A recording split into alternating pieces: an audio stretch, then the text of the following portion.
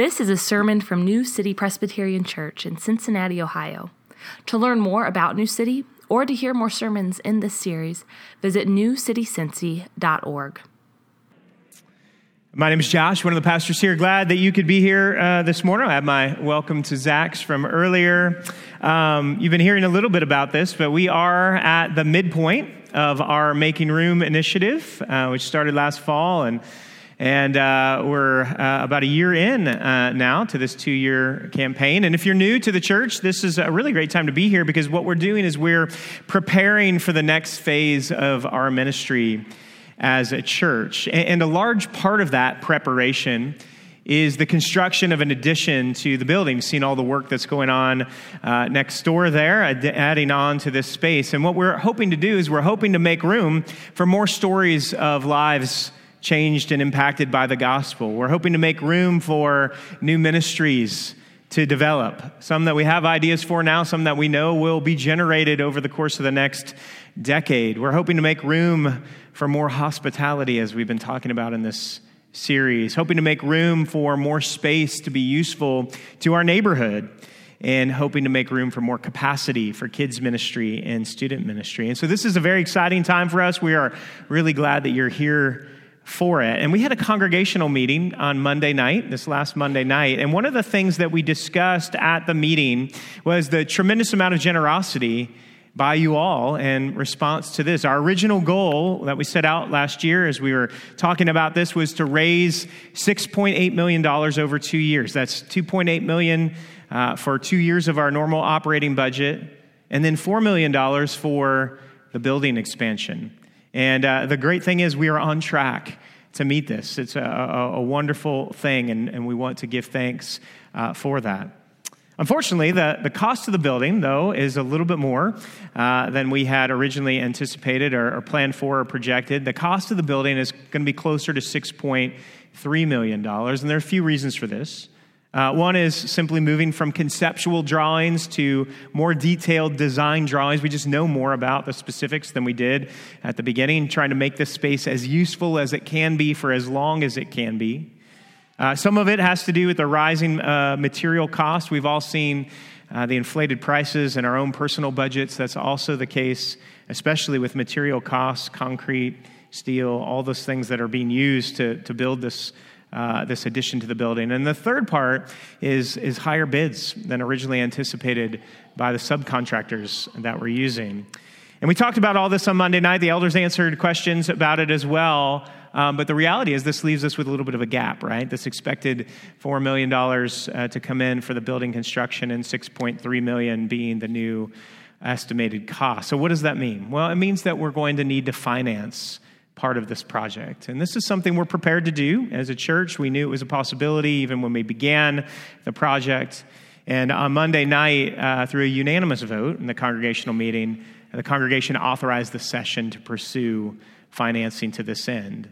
And I should say also, we're confident that we can do this. We are in a really strong position as a church. Even with financing this part of the project, we will be within our goals in terms of percentages of our budget for facilities going forward. And so we feel really good about that. But that said, we would like to close the gap a little bit. The reality is the more that's given now, the less financing that we'll need to do. And so that brings us to these midpoint commitment cards that Zach was talking about a little bit earlier. If we'll have these next week as well, but if you took any of the devotionals, these are in there as well. But next Sunday, what we're going to do is we're going to collect these, take these up, and it will give us a much better idea of where we stand in terms of pledges for the second year of this initiative. And so if you're new and you didn't get to do this last year, this is a chance to jump in. We'd love to have you be a part of this. We really want it to be part of the work of the whole church.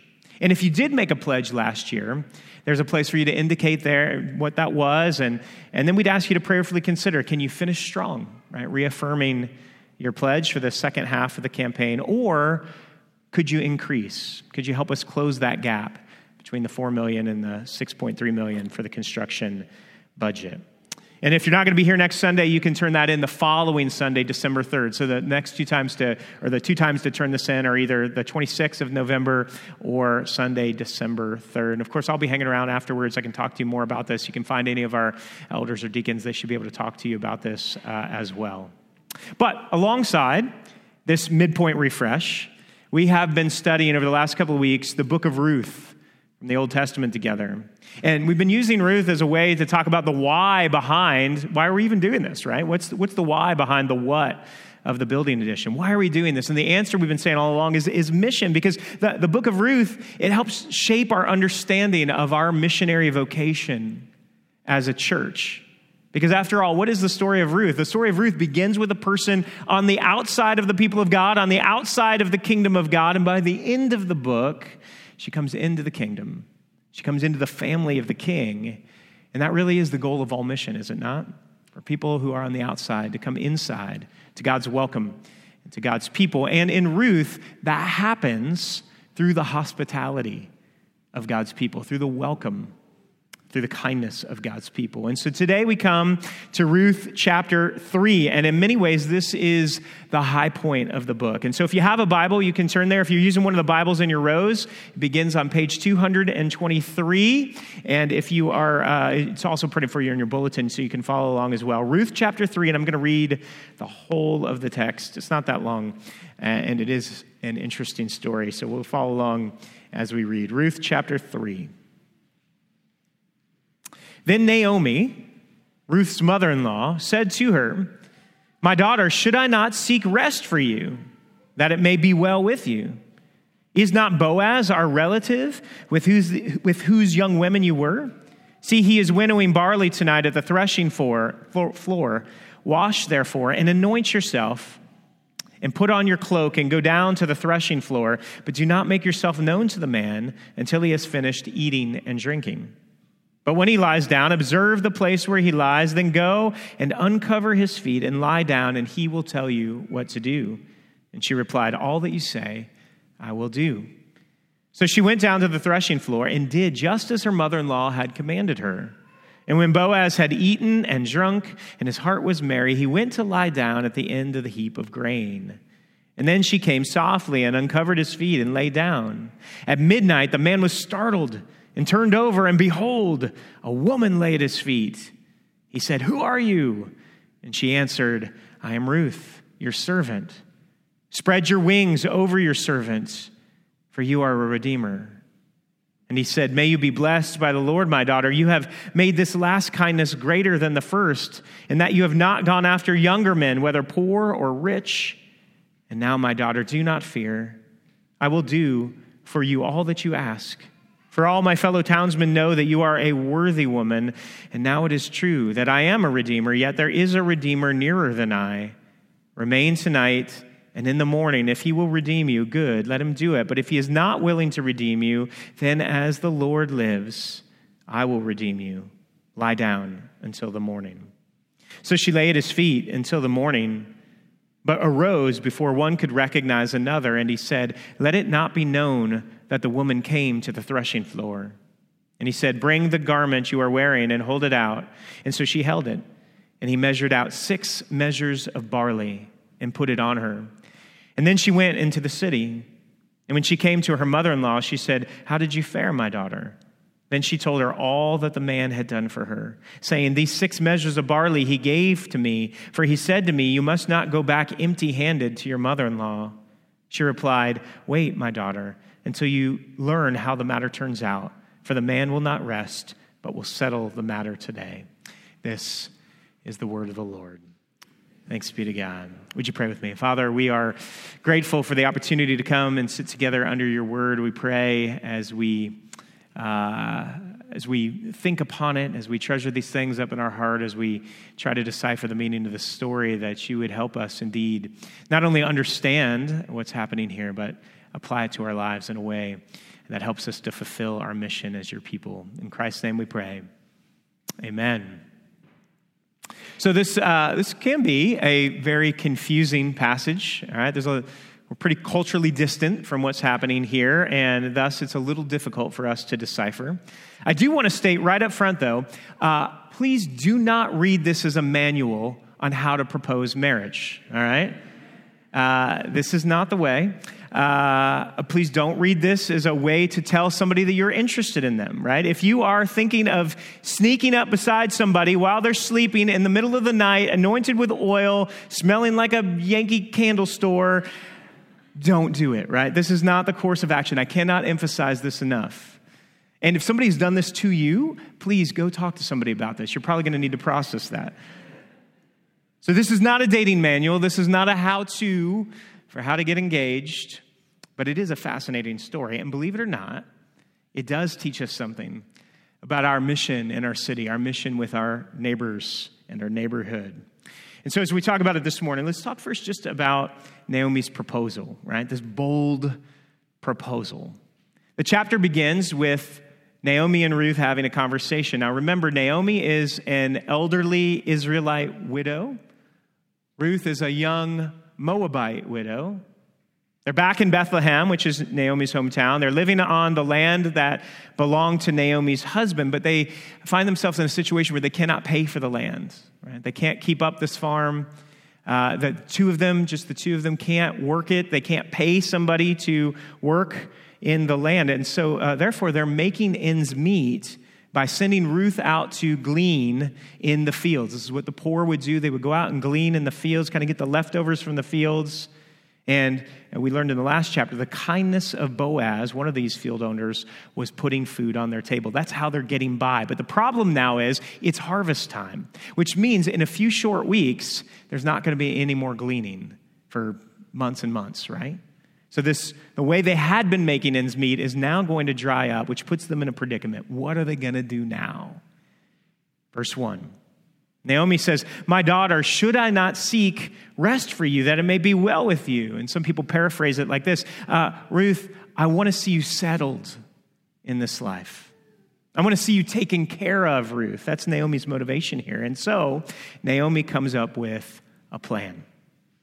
The plan is this. Ruth, I want you to take off your grieving clothes. I want you to wash yourself, perfume yourself like a bride would. Take off your grieving clothes. Remember, Ruth's husband had died before. Take off your grieving clothes. Put on your going out clothes. And I want you to go and find Boaz. And we know where he's going to be, right? It's harvest time. He's going to be at the threshing floor. And after he eats with his workers, eventually he's going to sleep out there somewhere. So I want you to find out where he is. And then in the dark, while he's asleep, sneak up by him, turn back his covers, and then lie down by his feet. And that's the plan. It's not a good plan, but it is a bold plan. Uncover his feet. Now, there's some debate about this, but this does seem to be a kind of innuendo of sorts. Right? Ruth is going to, in a moment, appeal to Boaz's sense of duty, but Naomi's thinking here, probably also good if you appeal to his sense of desire. All right? And this is a risky plan. All kinds of danger here for Ruth. I mean, what if she stumbles on the wrong man, right? This is, remember, no electric lights. This is the middle of the night. They're out in the fields, right? What if she stumbles on the wrong man? That could go wrong. What if Boaz takes advantage of her? They have a favorable sense of his character, but this is still a pretty compromising position to put yourself in. And they actually don't know him that well. I mean, they have a sense of who he is, but it's still pretty new. And then what if he rejects her? What if he exposes her? What if he shames her? A lot of things can go wrong here.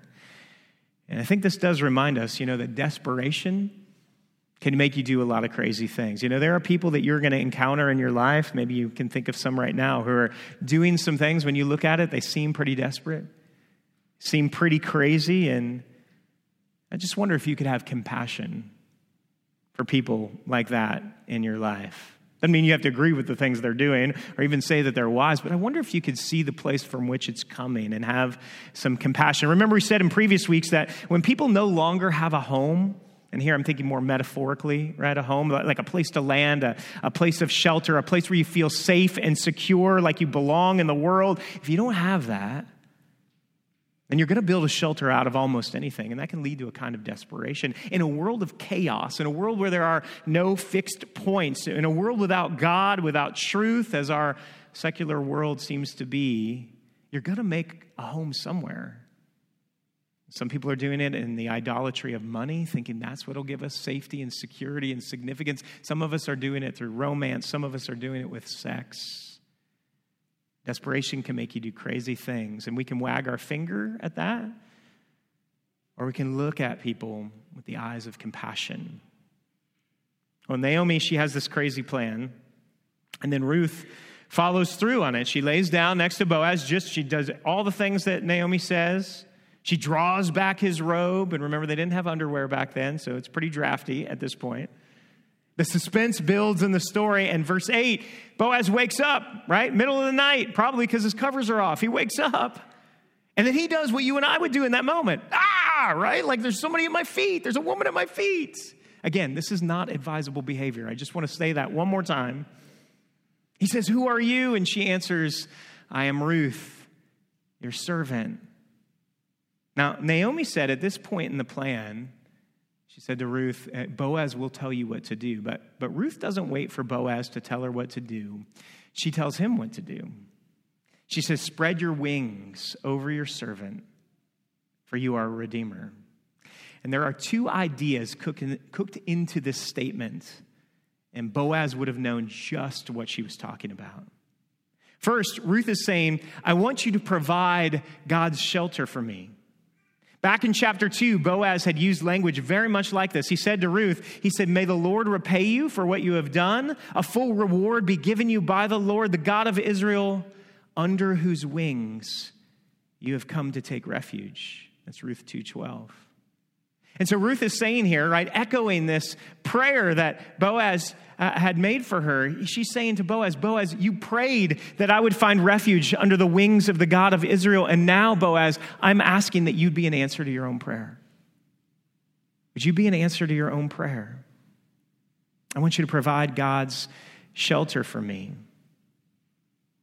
And then secondly, she's saying, will you marry me?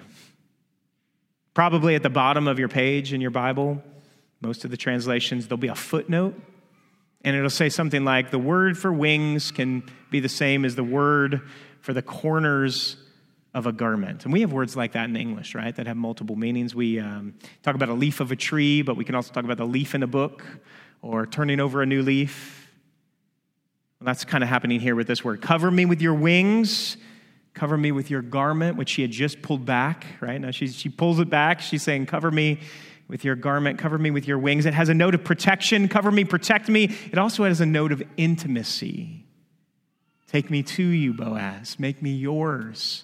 Bring me near. And we know Boaz gets this idea right away because immediately he says, Ruth, I'm flattered that you would choose me when you could choose from all these younger men. He clearly knows what's happening here. She's proposing marriage. Now, this is probably not how Boaz thought this night was going to go when he laid down to go to sleep, right? Wake up, somebody's at his feet, snuck up by him, a bold proposal. What's he going to say? All right, let's talk about, secondly, Boaz's response. Ruth says, spread your wings over your servant, for you are a redeemer.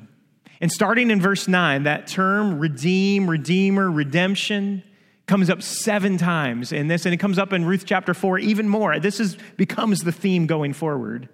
And the Hebrew word for this is goel, or goel. It sounds the same, but I was trying to pronounce it differently there. But you have the benefit here of the ancient Hebrew being a dead language, so we'll just all pretend I said it perfectly.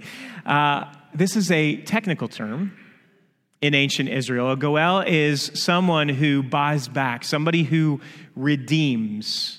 Fundamentally, the meaning is to protect, to stretch out your protection for someone else. And the idea of the kinsman redeemer, the relative who can redeem, the kinsman redeemer, the goel, is woven throughout Israelite society. Deuteronomy chapter 25 talks about this. Leviticus 25 talks about this.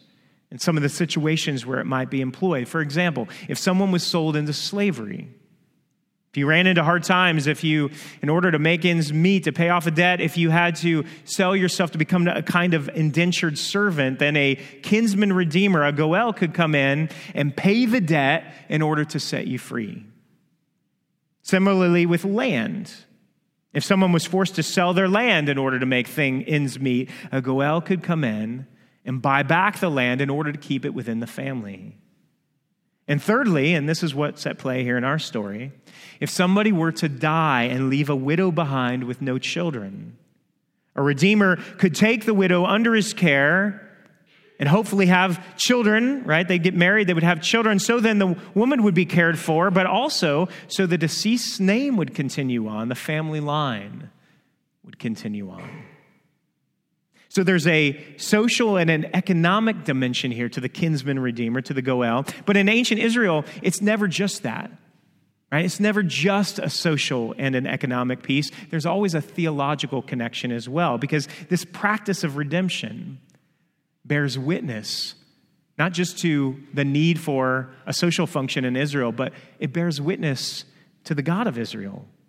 God often refers to himself as the Redeemer of Israel. Exodus chapter 6, Yahweh calls himself the God who redeemed them, the God who was going to take them out of slavery in Egypt. He is their goel. He is their Redeemer. Isaiah 43, it says, "Fear not, for I have redeemed you. I have called you by name. You are mine." Psalm 103, I could have picked, oodles and oodles of Psalms to choose from here, but bless the Lord, O my soul. Forget not all his benefits, who forgives all your iniquity. He heals all your diseases, who redeems you from the pit. There's a social and an economic dimension, a way for a relative, a kinsman, to redeem and to protect some who may find themselves in the hardest of times. But there's also a theological dimension. This concept bears witness to God, who is the Redeemer of Israel. And finally, I'll just say about this concept of redemption. Redemption is always costly. It's always costly. Redemption always involves the paying of debts or the taking on of burdens. Redemption, to put it another way, redemption always comes with a price. The Redeemer always has to bear a cost. And so all this is the backdrop to what Ruth is asking here. And this is the backdrop to how Boaz responds to Ruth's request. And how does he respond to her? Well, first, Boaz begins by consoling her fears. Ruth has just put herself out there, right? Naomi's crazy plan. She's really put herself out there. And Boaz says in verse 11, "Do not fear. Do not fear." And you only say do not fear to somebody if there's a pretty good chance they're afraid, right? And Ruth surely would have been afraid. She was exposed. She was vulnerable. Is he going to take advantage of her? Is he going to tell her that she's nuts and reject her and send her away? Boaz could have looked at her and said, "Listen here, this predicament that you're in, it's your own fault. Or at least it's Naomi's fault. She never should have left Bethlehem in the first place. Why would you go down to Moab? This is the trouble of her own making. You get what you get." Or he could have said to her, "Ruth, listen, you're a Moabite. No offense, but Moab is the enemy of Israel. I have no part with you. I have no responsibility for you." That's not how Boaz responds at all. Rather, he blesses her, verse 10. "May you be blessed by the Lord, my daughter." And then he compliments her in verse 11. He says, "You are a worthy woman." And that term for a worthy woman, that's the term that's used in Proverbs 31 to describe the excellent wife, a worthy wife. Who can find? She is far more precious than jewels. Boaz is saying, "Ruth, I feel honored that you would ask me. You're exactly the kind of woman that I would want to marry. Of course, I'll do all that you ask." He consoles her fears. Secondly, he guards her dignity. Verse 13, "As the Lord lives, I will redeem you. Lie down till the morning." Now, you might know that in the scriptures in ancient Israel, even today, the idea of lying down with somebody is a euphemism for sexual activity. But it's clear here that that's not what Boaz means. He uses a different word. That's not the word that Boaz uses. He uses the word for actually lie down and go to sleep. No, really go to sleep. He makes himself clear. She came there in the middle of the night. She pulls up his covers. She's dressed like a bride. She's smelling like the perfume counter at Macy's. And he says, "Look, just go to sleep, all right? We'll handle all this in the morning. I want you to go to sleep. Rest easy." guards her dignity. And then he sends her back home before dawn so that nobody else sees her, right? In fact, he just even says, I don't know if he's talking to somebody else or just saying it out loud. He's like, we're not going to tell anybody about this. We're not going to tell anybody that she came here, right? Now, you could read this as Boaz protecting his reputation, but there are other ways he could have done that. He could have exposed her. He could have sent her out the night before. He's protecting her reputation. He's guarding her dignity. And then thirdly, he meets her needs. To accept this responsibility, he's going to have to pay for this field that Elimelech owned. Boaz doesn't need another field, but he's willing to bear the costs. And we'll hear a lot more about that next week in the next chapter as he negotiates with this other kinsman redeemer who's actually a little closer and in more of a social position to do this. But Boaz, in addition to buying the field and paying the cost, he's also going to be taking these two women into his house. He's going to be taking on the burden of their care, and he agrees to do it. And then, kind of as a token of all this, in verses 15 to 18, he sends Ruth home with 6 measures of barley. And I just want you to think about this for a second. Ruth went into this episode thinking she might have to take off her clothes. She comes home with her clothes full of food for her and for Naomi, food they desperately need. And when Ruth does get home, Naomi asks her what happened, and Ruth shows her the barley and tells her all about what has happened. This sign is not lost on her, because remember when Naomi came back to Bethlehem at the end of chapter 1, she says, I went away full and I came back empty. And Boaz sends Ruth back not empty-handed, as if to say, I want to fill up where you're lacking. I want to make up where there's loss. I want to fill the emptiness. Boaz consoles her fears. He guards her dignity. He meets her needs. Lastly, what does this have to do with us? All right? It's an interesting historical episode. What does this have to do with us? And what does this have to do with our calling and our neighborhood and this city and with those around us? That's what we've been asking in this whole series. What does this mean for our missionary vocation as a church? We're a missionary congregation. What does that mean? Well, when you go back and look through the pages of Scripture, one of the first things that you see that happens after sin enters into the world, right after sin comes into the world, people begin to ask the question about the responsibility that they have to one another, right? They begin to question if they have any responsibility for one another, right? So you read Genesis chapter 3, Adam and Eve sin, the fall happens, brokenness enters into the world, and then you just turn one page over to Genesis 4, and one of the first questions that's asked of God is, am I my brother's keeper? Am I my brother's keeper? Sin comes in. Am I my brother's keeper? Do I really have a responsibility for the people that are around me, to care for the people around me? And the answer in that story, and really throughout all of Scripture, is yes, you are your brother's keeper. We are meant to bear each other's burdens. We are to guard each other's dignity. We are to console the fears of those around us. We are to meet needs when we see them and when we can. And the story of the Old Testament is God coming and showing his people how to do this. He comes and he himself bears Israel's sin. He offers them mercy and forgiveness. It comes through the sacrificial system and through the priesthood and through the temple. He becomes their refuge and their shelter. He's their guide in the wilderness as they wander. He provides for them and he protects them and shepherds them. And then you get to the New Testament and Jesus is doing all these same things. He's moving toward need always and toward hurt and toward pain. And can you think of any passages in the New Testament where somebody comes to Jesus, shares their struggles, and he says, too bad, and sends them away? Can you think of any like that? I can't. Rather, Jesus sees the burdens of others, and he begins to take those burdens onto himself. He takes on the burdens of sickness and disease and poverty, Matthew chapter 8. That evening they brought to him many who were oppressed by demons. And he cast out the spirits with a word, and he healed all who were sick. This was to fulfill what was spoken by the prophet Isaiah. He took our illnesses, and he bore our diseases.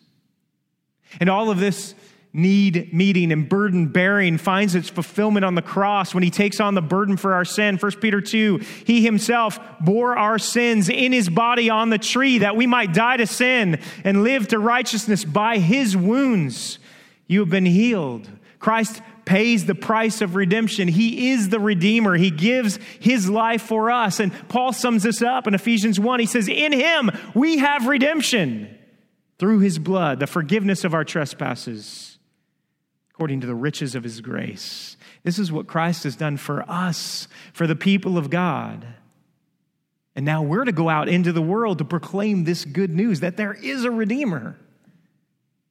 And part of the way that we bear witness to the redemption we have in Jesus is when we enter into this costly burden bearing with others. You said earlier that all redemption involves a cost, right? We'll talk more about this next week. All redemption comes with a cost, involves a cost. But really, all love comes with a cost. You know this. When you help somebody who's having a hard time, when you help somebody with a burden, what happens? What happens when you give help? Even if you're just listening or somebody comes over Friday night, something bad has happened, a breakup, a hardship of some kind, they come to your house, and what happens is, hopefully they leave a little lighter, but you leave a little heavier, right? Some of their burden slips off of them and slips onto you. This is really what happens with all kind of help, is you're sharing burdens. And this is hard. You can watch the Food Channel, you can watch HGTV and these hospitality shows, and Martha Stewart makes hospitality look so easy and glamorous and great. But if you're really going to engage with this over any kind of time, this is hard. Welcoming people into your life is hard. There's a cost. Relationally, emotionally, there's a cost to your time. Maybe there's a cost to your finances. By the way, it's okay to feel that this is hard. It's okay to feel tired. It's okay to be realistic about what you can do and what you can't do. You are a finite person, after all. I want you to hear that. That's okay. And I also want you to hear, right? I look out at this group of people, this congregation. I don't know all of your stories, but I see so much of you doing this. This is amazing. I see you all doing this, caring for each other, making meals and watching kids and showing up for people in need in their hard moments and interceding for each other in prayer and tutoring in schools and cutting lawns and going over budgets to help people out and giving generously like you've done throughout this campaign. I see you doing this. I'm so encouraged, so grateful. My prayer is that you experience Sunday mornings not just as a rallying point for more ministry, but as a refreshment in the midst of it.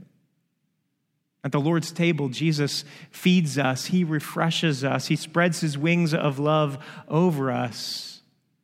He bears our burdens, and we're invited to cast our burdens, our cares onto him. I want you to hear, as a word of encouragement this morning, an invitation to refreshment. I see you doing these things.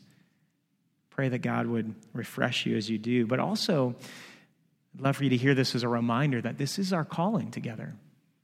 To bear burdens, to care for one another, but also extend that care to bear witness to God's redemption in the world. Greg Thompson, I said this in the first week, quoted him, the greatest missionary task of the church in a secular age is the recovery of the vocation of hospitality. This is our calling. The greatest missionary task of the church in a secular age is the recovery of the vocation of hospitality. How do we do that? How do we welcome people in? In the first week, we talked about seeing the sorrows of our neighbors and seeking their good. Last week, we talked about how can we be base, right? How can we be sanctuary, a safe place, a sheltering kindness for others? And today, we're adding to that this notion of consoling fears, guarding dignity, meeting needs. This is a holy calling that we embark upon. A wearying one at times, but a one where God meets us to refresh us and strengthen us. And so let's pray and ask for God to meet us even now in this work together. Would you pray with me? And then we'll come to the Lord's Supper here in a moment. Lord, we are grateful for the chance to do this work together, to bear witness to your redemption before our neighbors, before our friends, before our city, in all the places that we go during the week, our schools, our workplaces, our neighborhood. Father, we pray that even now you would meet us with refreshment. Even as we sing songs of redemption together, would you remind us of the ways that you have provided for us As we sit under the teaching of your word, even as we're challenged, would you also refresh us and revive us in our spirits? And as we're welcome to your table, pray that we'd find nourishment and sustenance to do the work you've called us to. Lord, we don't want to grow weary of well-doing. And so we ask for peace of mind and peace of heart. We ask for an understanding of our own limits and our own limitations.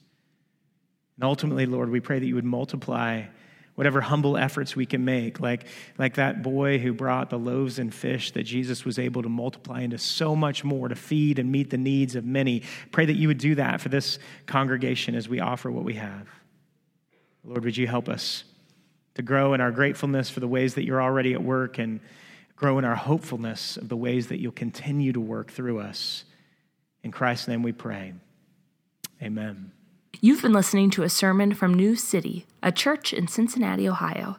Visit our website at newcitycincy.org for more sermons and resources. That's newcitycincy.org. Thanks for joining us today, and God bless you.